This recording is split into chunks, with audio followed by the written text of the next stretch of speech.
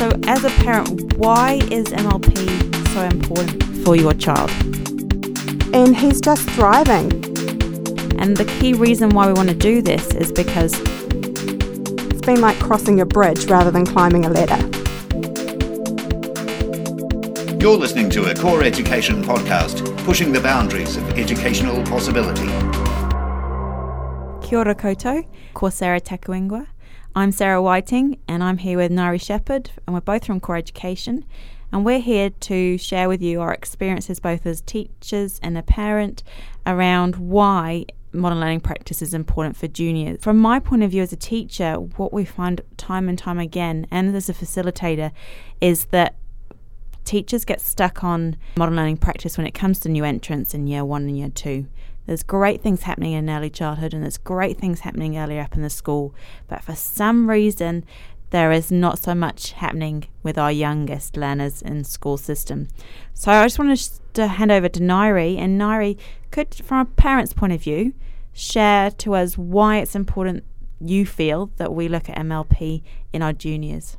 Well, I'm really in an interesting position, Sarah, as my youngest child has just turned 5 and is 2 weeks into starting school, which has been a really exciting time for him and our family. And it's been really interesting because it's actually been a very seamless transition.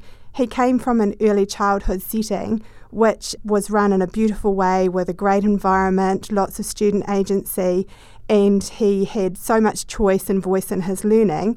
But he's moved into a primary school where the teachers are working in a collaborative space. So there's 2 teachers working with 2 classes, and he's just thriving.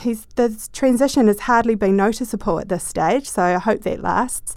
But it's been great to see him continue to be able to choose where he wants to work, to be able to engage with a lot of different teachers and start to build those relationships.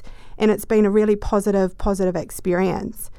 His early childhood centre set him up really well with a transition to school program as well, which focused on not academics and writing and things, but more on developing collaborative skills with the children, so getting them to work alongside each other, to work together and so on. Nice. And I'm just thinking about what you just said there, Ngāri. So as a parent, why is MLP so important for your child? Well, I think one of the key things is that seamless transition. A lot of people think that once you start primary school, that's real school and that's where the real work starts, where really he's been an active learner since he was born. So I think that's why it has just made it so easy for him to just move into this next phase of learning. It's been like crossing a bridge rather than climbing a ladder.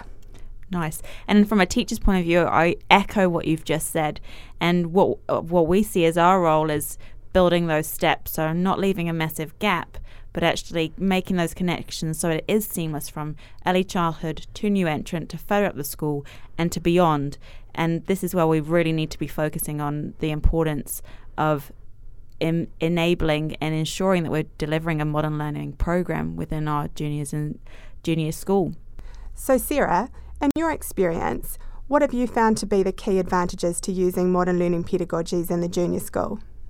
Great question, Ngāri. So from my experience, modern learning pedagogies is about changing how you do things, changing where you look at things and from what point of views. It's about putting that child at the centre. And the key reason why we want to do this is because the world is changing for a start. The market that the kids will be going into as a workforce is going to be different.